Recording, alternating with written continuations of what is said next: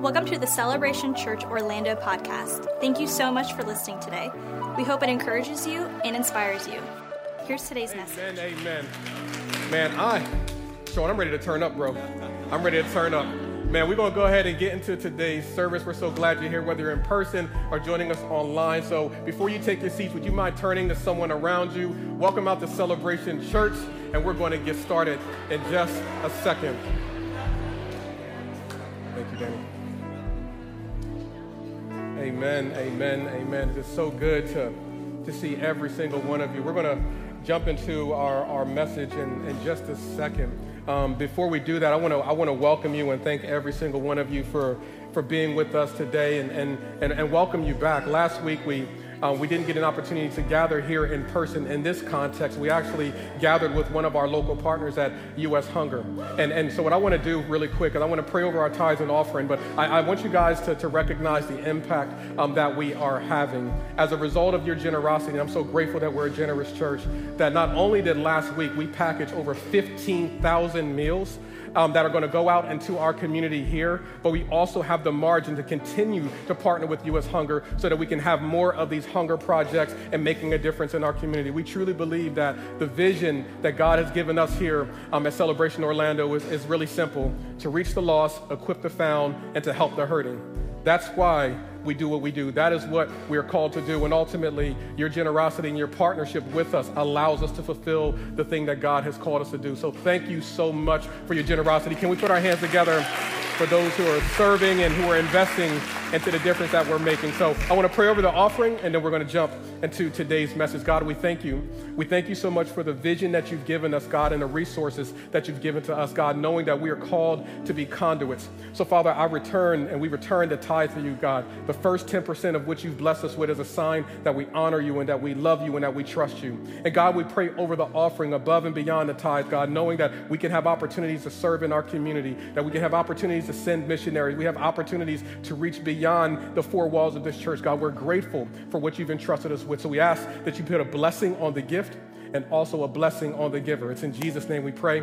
Amen, amen, and amen. If you have your Bibles, would you please turn with me to Joshua chapter number 6. Joshua chapter number 6 is where we're going to be spending some time today. While you're turning there, I want to give you just some brief context so you can understand the historic moment that we're about to enter into in this particular passage. What's happening here, and if you're familiar with the biblical narrative, we know that the children of Israel is God's chosen people. They've been identified as the people through whom God was going to provide the ultimate deliverer, being Jesus. So this was a massive moment. So from the time that they've been identified, God had issued some promises to them that we then get to benefit from. And one of those promises is referred to as the promised land. And so if you remember the Exodus narrative, they were in bondage for over 400 years. Moses gets involved, and God sends Moses into Egypt and to negotiate with Pharaoh. Ultimately, God issues these plagues. They get set free. They spend 40 years in the wilderness because now that they were out of Egypt, those 40 years was meant to get Egypt out of them, because how many of us know that there's certain things that we just can't bring with us into the promises of God? There's certain behaviors that just don't fit in the promises of God. So they had to walk around for 40 years to get some of those things out of them. And now they're at the point where they're about to finally cross the threshold to get what God has for them. But here's the problem. Spoiler alert. The environment that God had for them was already occupied by other people who had no interest in moving. That's a little bit of a challenge. When after 40 years of wandering, after 400 years of bondage, you finally get to the place that God has for you, but it still doesn't look like it's going to be easy. How do you respond when you know that God has told you that you're going to do something, but it looks as if you're still facing opposition through it? What the verse says here, starting at verse number 1, it says, "Now the gates of Jericho were tightly shut because the people were afraid of the Israelites. No one was allowed to go out or in. But the Lord said to Joshua, I have given you Jericho, its king, and its strong warriors. You and your fighting men should march around the town once a day for 6 days. 7 priests will walk ahead of the ark, each carrying a ram's horn. On the 7th day, you are to march around the town 7 times with the priests blowing the horns. When you hear the priests give one long blast on the ram's horn, have all the people shout as loud as they can. Then the walls of the town will collapse and the people can charge straight into the town. So Joshua called together the priests and said, take up the ark of the Lord's covenant, and assigned 7 priests to walk in front of it, each carrying a ram's horn. Then he gave orders to the people, march around the town. All the armed men will lead you in front of the ark of the Lord. And after Joshua spoke to the people, the 7 priests, the ram's horns, started marching in the presence of the Lord, blowing the horns as they marched. And the ark of the Lord's covenant followed behind them. Now, some of the armed men marched in front of the priests with the horns, and some behind the ark with the priests continually blowing the horns. Verse number 10, do not shout. Don't even talk. Joshua commanded, not a single word from any of you until I tell you to shout. Then you shout. Today, we about to go in. I've entitled today's message, Praise Your Way In. Corey, I'm trying to tell you, bro, we about to go in, man. Y'all, let's pray and let's see where this thing goes. Lord, I thank you so much for this amazing community, this amazing church and what you're doing in and through us. Lord, we have an expectation, God, that you are going to deliver on your promise. And so, God, I pray over the next few moments that you give us open eyes to see you in areas that maybe we've lost sight, open ears to hear you in areas where maybe your voice has been drowned out, and open hearts to receive what you want to deposit in us, even in areas where there's calluses. Holy Spirit, you're welcome. This is your place. We invite you to stir, to change the program, but ultimately change us. Inspire us, challenge us, and help us to move forward. It's in Jesus' name we pray. Amen, amen, and amen. Okay, so I want to go ahead and make this declaration to every single person in here. Maybe you've identified this trait in me if you follow me or my wife on social media, but for those that don't, I want to make this statement. I love to travel. It's true. It's true. Like, I think of like the many things that God has positioned in my life, and if I were to place them in order, it would be like God, my wife, my children in travel are like neck and neck right now. Sorry, De Niro. They're like neck and neck. I kid, but honestly, like we really do. We enjoy to travel. We enjoy to get out and see all of God's creation. And honestly, I feel like we've gotten pretty good at it. Anybody that's like really good at traveling, you kind of know, like you're an expert traveler. Anybody in here know, like, okay, I know how to get around. Okay, a couple of us in here. Let me educate you. Let me walk y'all through what my process is. So during the pandemic, Megan and I, we had an opportunity to serve our church in D.C. and here in Orlando simultaneously. Come on, we got some D.C. people in the building. That's honor, y'all. That's what honor looks like. So in that time, we would actually travel back and forth basically every single week. We would be here on Sundays, travel up to D.C. on Mondays or Tuesdays, depending on what we were doing, record messages, all those type of things. But we've learned, because of the frequency of traveling, that you just got to get good at it, because like you're spending a lot of time in airports, so you don't want to be frustrated all the time. So, okay, let me figure out the best flights to pick. Let me figure out which airlines are going to be the smoothest for us. You just kind of find rhythms that work well for you. So I would say that we got really good in that time. I knew what flights to pick. I knew kind of how to navigate through it. So when you got good rhythms, you kind of know when to move. I got so good at it, y'all. I would leave my house at exactly the precise moment where I would walk on the plane exactly before it's about to take off. I don't got no time to waste. Like I'm taking every moment. I go, okay, I'm gonna do this. I'm gonna do this. I'm gonna do this. I'm walking on. My wife was like, "What is wrong with you?" I'm like, "I got this down to a science, girl. Trust me." Like that was how I roll. But there are some things that sometimes happen that's out of our control, such as when the person in front of you may have never gotten on a plane before in their entire life. And we all understand that TSA, it can be a little bit intense. Shout out to all of our TSA folks, man. We love you. We are so thankful for what you do. But man, TSA can be a little bit intense. Like you get there and you got people yelling orders at you. And this is the thing, like this is your everyday. I'm only coming here every now and then, but they expect you to know everything. So you're there, they're yelling at you, throw out all the liquids, get undressed. I don't know if I'm checking into jail or getting on like you just don't know. So for me, to keep my sanity, I'm just like, man, I realize I do this all the time, but I'm not sitting here. I'm not going to argue with you. If I got to take my coat off this time, I'll take it off this time. Last week, I didn't have to do it, and even though you said that the rules were always that I had to do it, whatever, I'm going to take my coat. I'm not going to argue with you. I'm not going to go back and forth with you. It's kind of the posture that I take. Okay, sure, I'll take my shoes off if you want me to. Last week, I didn't have to take them off. I'll take them off this week if that's going to get me to my like the mentality is I just want to get to my destination, and I'll do whatever I have to do to get there. But when you get behind somebody who doesn't understand all the rules and the instructions, man, it can be a little bit frustrating. Such was one of the instances that I experienced a couple of months ago. I was doing my typical thing. I was behind this gentleman. We're having some small talk. But the moment that he began to engage TSA, this dude turned up. He turned up. So when they was going through his bag, they were like, sir, you have to throw out these liquids. This exceeds the amount. Why do I got to throw the liquid out? And so ordinarily, y'all know, TSA is law. That's not grace. That's just a place of judgment. Immediate judgment. Jesus hadn't died yet in TSA's world. Like, it's immediate judgment. So I'm sitting there like, yo, this dude's about to get locked up. Guess who's going to jail tonight? Anyway, So I'm waiting for this to go down, but he apparently got someone who had the patience of Job, because this individual was just looking at him and probably could see that he hadn't been there in a while, just there was something. So she would just look at him and say, sir, I understand your frustration, and I want you to make it to your destination. I just need you to follow my instructions. So he would like reluctantly throw something out or whatever. And then for whatever reason, the part that really seemed to push him over the edge was when you got to get into the machine and you got to like lift your hands up.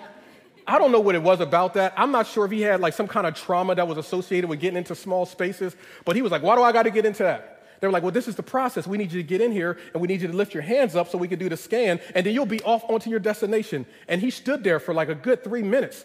And I'm like, bro, I got somewhere to be, man. I'm just trying to get to where I got to go, man. You can negotiate all this. Let me go around them. But they didn't let you. So I'm just standing there waiting. And the lady just kept looking at him, sir, we truly want you to make it to your destination, but I just want you to follow our instructions. If you don't step into this machine and if you don't lift your hands up, you're not going to make it to your destination. So as I sat there, just full of judgment, I'm like, bro, this is not the place to make a statement. Like, I got somewhere to be, man. Like, let's just follow the instructions. But it was there that the Holy Spirit punched me in my gut, because he said, this is how I feel with you sometimes, Keith. Because you want to make it to a destination, but you don't want to follow my instructions. There's so many times in my life that I have a vision of places that I want to go and things that I want to do. And God is saying, if you can just follow my instructions and step into this space and lift your hands up and empty your pockets of what you've been carrying, the burdens you've been carrying, that will be the thing that's going to allow you to get to the place that I truly want you to get to. The problem is you're trying to get to a place of peace, but you're not doing it my way. You're trying to get to a place of wholeness, but you're not going to do it my way. And unfortunately, as long as you continue arguing with me and you're not following my instructions, it's going to delay your departure. This changed everything for me, because I realized that in many moments, I'm willing to go into an airport and lift my hands up to go to a destination that I absolutely love, but I won't often come into church and do the same thing.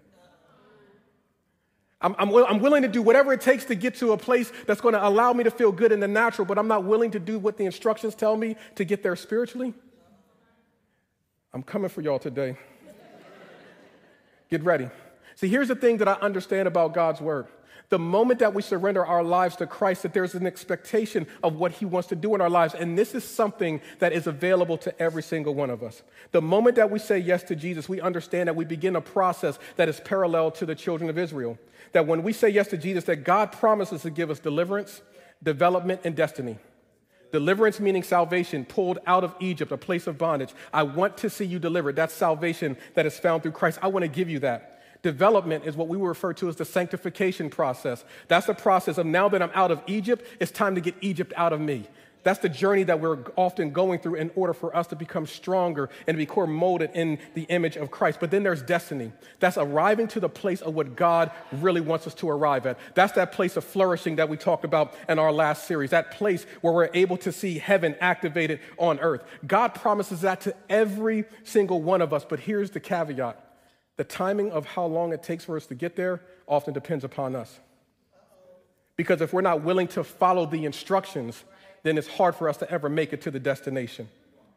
We are called to pursue God's promises, reaching out to heaven through acts of faith while still walking on a broken earth. That is our assignment. That is the challenge that he's given us. This is why for the children of Israel, as they're about to go into the promised land and they cross over the Jordan River, there's a moment where Joshua sees a man who was standing on the shores with his sword drawn. And Joshua sees this man, and he doesn't know if he's a soldier from Jericho.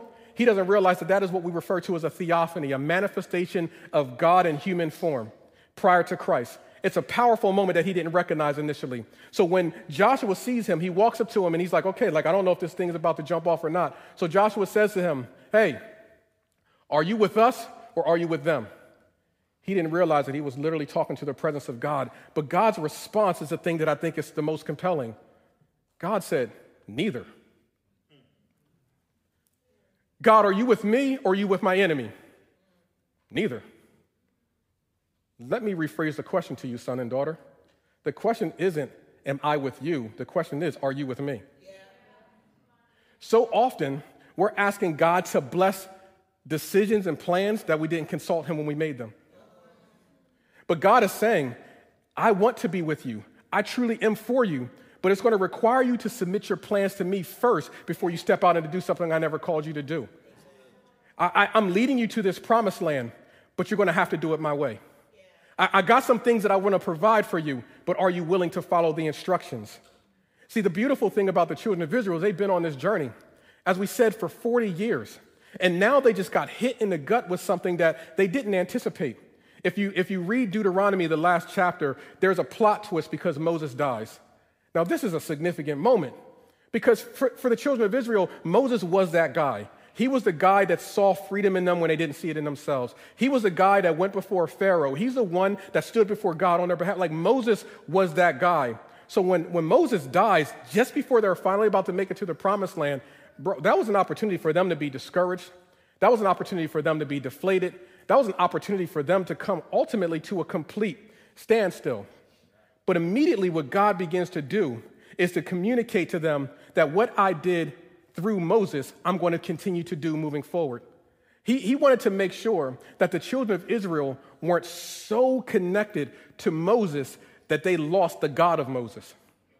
See, I think something that can happen to us sometimes is that we can misappropriate God's presence and think that it's contingent upon people. Okay, let's go a little bit further. I believe this. I believe that we should appreciate the good and learn from the bad. But in the walk of faith, we can't live on nostalgia. We can't live with our eyes in the rearview mirror. We have to face forward. What God wanted to show the children of Israel is Moses died, but I didn't. I need someone to get that deep in their hearts and their souls because circumstances often happen where things change. Circumstances shift. And if we're not careful, we will think that the hand of God has moved because a person has. We will think that the favor of God has moved because somebody has moved out of our lives. But let me tell you what God told them. Moses died, but I didn't. Moses has moved on, but my calling and grace on your life hasn't. That we need to stop looking at people who are supposed to be conduits and thinking that they are the source. That God was communicating to people, I am the source, and I will use Moses, I will use Joshua, I will use Caleb, I will use other people in your life to move you in the direction that I want you to go to, but none of them are me. They may have left, but I still remain. Here's what I want us all to understand, that you may have lost your job, but you didn't lose your provider. Sometimes we think that a lost job means that God is no longer for me. I may have lost that job, but God is still real, and he's still going to continue to provide. Many of us, and I understand the heartbreak that can go when you lose a friendship, when you're dealing with betrayal, and I understand the pain of that all too much. But I want you to understand, you may have lost a friend, but you didn't lose your Savior. God continues to remain the same. I want you to understand, you may even be going through a season where you're a little bit out of your comfort zone. But the beautiful thing is that you still have the Comforter. What I want us to understand that is he who began a work in you is able to complete it until the return of Christ. Not the return of that friend that lost. Not the return of that spouse that betrayed you. Not the return of that job that let you go. The return of Christ. So until Christ returns, God is going to continue to work all things together for the good of those who love him and who are called according to his purpose. Stop looking in the rearview mirror and start looking forward and recognizing that seasons may change, but God remains. That people may leave, but God stands strong. I want us to understand that people are going to come and go, but God will remain faithful if we're willing to follow his instructions. The Bible tells us that for the children of Israel, that they get to this place, and it says that Jericho, that the city gates were fortified. Now, what fortified means is that they were reinforced. Like they shut everything down. Now you have to ask yourself, why would they go through so much effort? Here's the reason why. Because for the people that were living in Jericho, they could recognize the hand of God on the people of God. That the enemies of God's people, that they could recognize the hand of God on the people of God. Even they could see it. Because I think what can happen sometimes is that we can be so much in the day-to-day struggle of our lives that we lose sight of the faithfulness of God. That we could be so much in the grind. Have you ever found yourself on a journey and you don't recognize how far you've on the journey because you're not at the destination yet? I love road trips, but I also hate road trips. Because for me, the way that my mind works is I'm always thinking to the fact of, I can't believe I've been in this car for 5 hours and we're not there yet. There's nothing more deflating. Megan, when we're on road trips, she's taking pictures of signs, and she will often yell oh, look, it's only 800 miles left. I'm like, oh my gosh, we've been in the car for 12 days. Why aren't we there yet? But she has a different perspective. Her perspective is, look at how far we have come. Sometimes when you're in it, you could be so frustrated because of the energy that you use, you can't celebrate what God is doing. So sometimes it takes an outside perspective to come in and to let you know, hey, if you only could see things the way that I see them, if you only could recognize what I recognize, if you only could recognize the progress and growth that I see in your life, God used the enemy to reinforce his promises and remind the children of Israel that he was with them. What the Bible says in Joshua chapter 2, this is coming from the enemy's camp. It says, for we have heard how the Lord God made dry path for you through the Red Sea when you left Egypt, and we now know what you did in Sihon and Og, the two Amorite kings east of the Jordan River, whose people you completely destroyed. No wonder our hearts have melted with fear. No one has the courage to fight you after hearing such things, for your God is the supreme God, the God of heavens, of earth, and below. This is the declaration of the enemy. I wonder if we began to proclaim the same things about God in our lives as the enemy does about our lives. Have you ever considered that maybe the reason why you're facing so much opposition is because you're so close to your breakthrough? Have you considered that for a moment? That even though they were aware that the hand of God was on the people of God, the only thing they could do was make it a little bit more difficult, so they reinforced the city. They made it a little bit more difficult. We want to make it a little bit more challenging so that you don't get it as easily. Sometimes what God has for us will face a little bit of resistance. I remember several years ago when Megan made the decision that she and I were going to go back to school. Now, I've spoken correctly.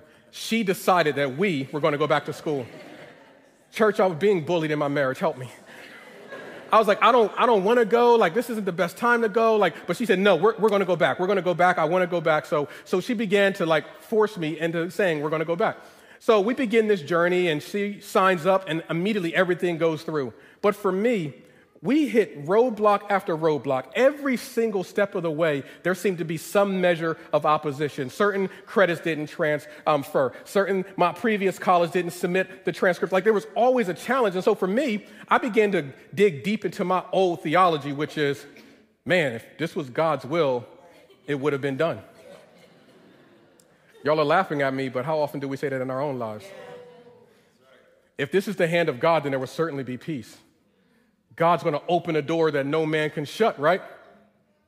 What about when that door is closed? So I'm looking at these things, and I'm trying to pastor Megan in this moment if she wasn't so rebellious and stubborn. I'm like, hey, listen, we're seeing the resistance. Maybe this is evidence that God is saying that this is not the right time. We want to be patient. You can pull scriptures in to justify pretty much anything. But nevertheless, she persisted. She continued to call. She continued to submit emails. She continued to do the work. And then all of a sudden, the floodgates open. I'm now enrolled in school, don't even know what I'm doing there, don't even have the books. But nonetheless, we both graduated, and God is good. But watch this. If I would have allowed my theological makeup to be the standard that I lived on, I would have stopped short of the promise because I faced resistance. I want to say it to us this way. Just because the door is closed doesn't mean that you're not supposed to be in a room. I think that there's something to be said about persistence. I think there's something to be said when we understand that God has spoken something over our lives and not accepting no for an answer. I believe that there's moments when we believe that closed gates means a closed heaven. But I have found the adverse to be true, that many times a closed door means it's about to be an open heaven. I don't know who I'm talking to right now, but I suspect that there's somebody in here. There's somebody that's watching online that you've hit no after no. You face obstacles, and you thought that God was leading you to the place that you are, but now for whatever reason, the city seems fortified. And in these moments that we begin to think, well, maybe this is not what God has for me. Maybe I need to consider going a different direction, or maybe I need to continue to walk this out and trust God, believing that I know that he's going to accomplish exactly what he said he's going to do. See, for them, they were at this moment where the walls were fortified. It looked overly intimidating. But then God begins to speak to them, and what he says to them is says like, hey, I've given you the city, the king, and all of its soldiers. I want you to recognize the tone at which God speaks. I have given you the city, the king, and all of its soldiers. Notice God didn't say, I'm going to give it. He says, I've already given it. What God was communicating was something that continues to blow my mind, that he was speaking from a place that though it hasn't happened for me yet, it's already done in his view. Yeah. How often do we find ourselves with the posture and saying that I will begin to walk once I see it? And God says, you will see it once you begin to walk. I have already given it to you. It's already done. It's already completed. What I need you to do is be obedient. What if I were to tell you that our obedience allows our natural to catch up with God has already done in the spirit? Yeah. There's sometimes that we may not see it right now, but we just have to continue to walk it out. Have you ever found yourself spending energy and losing sleep about something that had already been taken care of? Have you ever found yourself wondering and thinking and looking in the rearview mirror, processing things only to find out, oh, this has already been handled? I wonder what our lives would look like if we just started taking God at his word. I wonder if there are moments, the things that we stress about, we don't even recognize that God has already straightened out. But that's just why I believe that we need to understand that we walk by faith and not by sight. Because I believe that our sight can be deceiving at times. Have you ever looked at someone and you thought they were waving at you, but they're waving at the person behind you, and now it's that weird, awkward moment where you try to catch it? Like, I don't know how... Oh, that's just me? Okay, but my eyes thought I saw something, but what I thought I saw wasn't reality. How often does it happen in our lives where we think we're seeing a circumstance and we're reacting to it without realizing that what we're seeing is not a reflection of truth? I believe that there are moments that we have to understand that facts are just the beginning of the conversation, not the end of the discussion. That this is just the beginning, that the facts become prayer points, that the facts become the moments that I recognize the hand of God is with me. The fact is the city was fortified. The fact is that the city was protected. The fact is it appeared to be impenetrable. But the truth of the matter is God said it is already done. I just need you to walk into it. I don't know who needs to hear this, but God just wanted me to tell you it's already done. The thing that you've been praying and believing for, it's already done. The thing that you've been hoping for, it's already done. The healing, it's already done. The miracle is already done. The breakthrough is already done. The provision is already done. But are you willing to follow his instructions and walk in it so that you can see it instead of waiting to see it before you start walking in it? It's so hard to make it across the finish line if we never even start the race. It's time for us to stop being spectators and start participating in what God wants us to do, participating in what God wants us to see. The moment of truth has arrived, because now God begins to give them some profound instructions. He says to them, okay, I want you to march around the city once per day for 6 days. Okay, so the city was about 8 to 9 acres. So what they guesstimate is about 30 minutes. I need you to take a 30-minute walk around the city, and I don't want you to say anything. Shh. Don't say anything. I believe that God gave those instructions because our words are so powerful. And what can happen is we have a tendency to want to provide commentary on everything we see. Anyone who doesn't know that, just go onto social media for 5 minutes. Everybody has an opinion about everything, no matter what's going on. And then you end up talking to people who aren't even experts at the subject matter that you're talking about. So why am I asking you about what you think about this when you know just as much as I do? I digress. But we end up having conversations without realizing that maybe the conversation is planting seeds of fear. So God said, don't say anything. Has it ever occurred to us that sometimes we talk too much? That our observation can actually be seeds that plant fear? Because all it takes is while they're walking around these walls for one person to say, wow, these walls are really high. The person behind them's like, man, you're right. The person behind them like, oh my God, that person is that an arrow? That person behind them, how are we going to defeat them? And before long, our small little conversations have turned into toxic gossip that have allowed us to take our eyes off to the reality of God, and now we're overly obsessing about the size of the wall, and now we don't even trust God anymore, and now fear has put us back, and now we're detoured and set back. So God said, shh, don't say anything. Shh, don't say anything. I just want you to walk and listen to me. I think sometimes we overthink and underpray. Sometimes we spend so much time talking to man instead of listening to God. God said, I know that you're thinking about what's the strategy. The best strategy that you will ever see is obedience. The best strategy that you will ever experience is obedience. They walk around the walls, and as they're walking around it, they don't say anything. But now they get to the seventh day, and they begin to walk around the wall, and they are walking around it 7 times. Now, I want to make sure that you guys recognize something that's happening here, because the number 7 in the Bible represents completion. I wish the time was here for me to explain the magnitude of what God was communicating to the Israelites, but I'll give you the Cliff Notes version. What God was communicating to Joshua and the Israelites is, I need you to follow my instructions completely if you want to see me complete the work. Put this in your heart, church.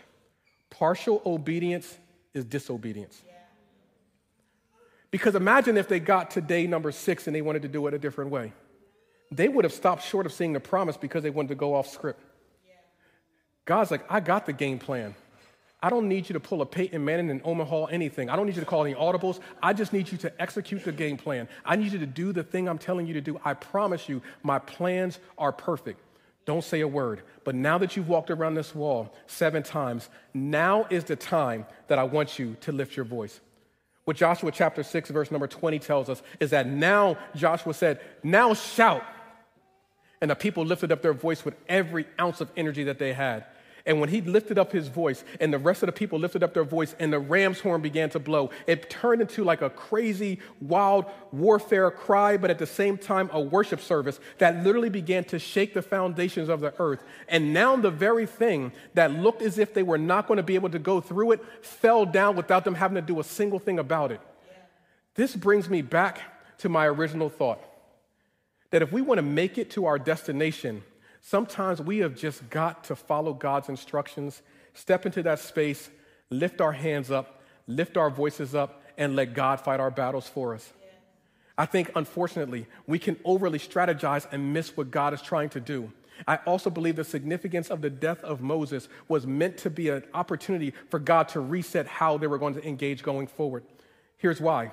Because with Moses came Moses' strategies. With Moses came a Moses approach. But God had to let that die out, so they could not expect the way that God used to do things to be the way that he's going to do things. This is the first time that their worship and praise was the way that they won a battle.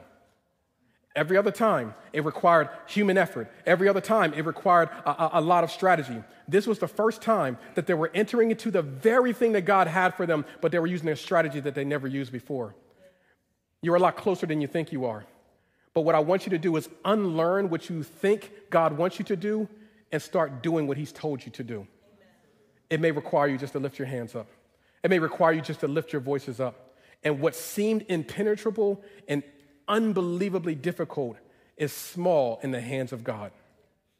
I want to invite the worship team to come back up and to join me at this time. I want to go back into a moment of worship, because when they lifted up their voices, that was very synonymous with the posture of praise. There's passages of Scripture that speak to us about the significance of praise. We know passages of Scripture that says that God inhabits the praises of his people, that praise is also a weapon in warfare because it invites the presence of God to come in and to confuse the enemy. We understand that God uses all of these things historically and consistently through Scripture, but yet it's the area that the enemy seems to fight us in the most. I often wonder if we are like that old man, trying to go through the metal detector, still holding on to everything. He didn't want to let go of his wallet. His wallet had his ID in it.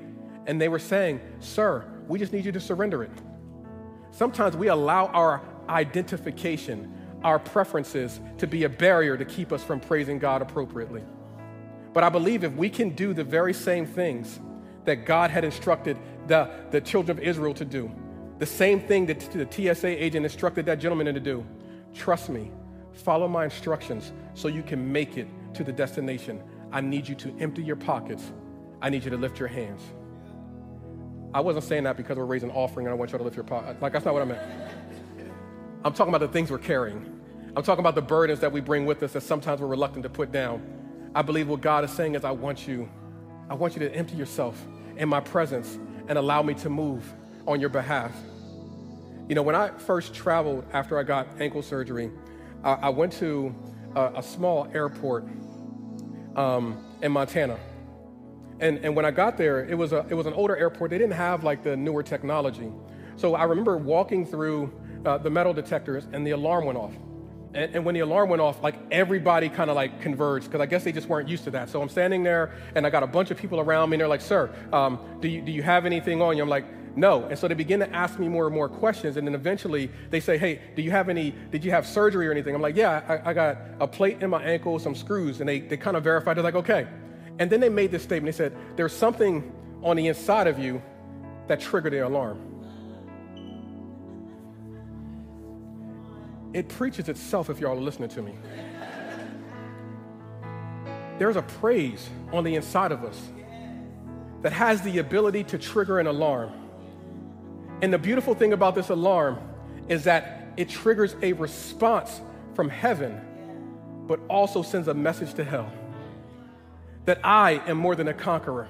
That I am victorious in Christ Jesus, that I am the head and not the tail, that God is truly with me and that he's fighting my battles on my behalf, that I don't have to fight in my own strength. What I'm trying to help you to understand that maybe the things that you've been toiling about and losing sleep about, that the remedy is not you Googling another answer, that the answer could simply be in lifting your hands up in a posture of surrender and saying, God, I trust you. I've walked around things in my life before and I lifted my hands up and I said, God, I don't know how you're going to do it, but I know that you've called me to it and I trust you. Lord, I'm going to offer up a praise because I know that you're going to get involved and that you inhabit the praises of your people and I trust you. God, I see some walls in my life right now and I don't know how they're going to come down, but I'm going to bring your presence in by giving you praise. Lord, I trust you. God, there's some sickness in my family and I don't know how you're going to bring a healing because we got this negative report, but I'm going to lift up my hands and say, God, I trust you. I don't know if there's anybody in this room that is looking at a wall in their life right now, but I want to invite you to take a moment to just simply say, God, I trust you. I trust you with my finances.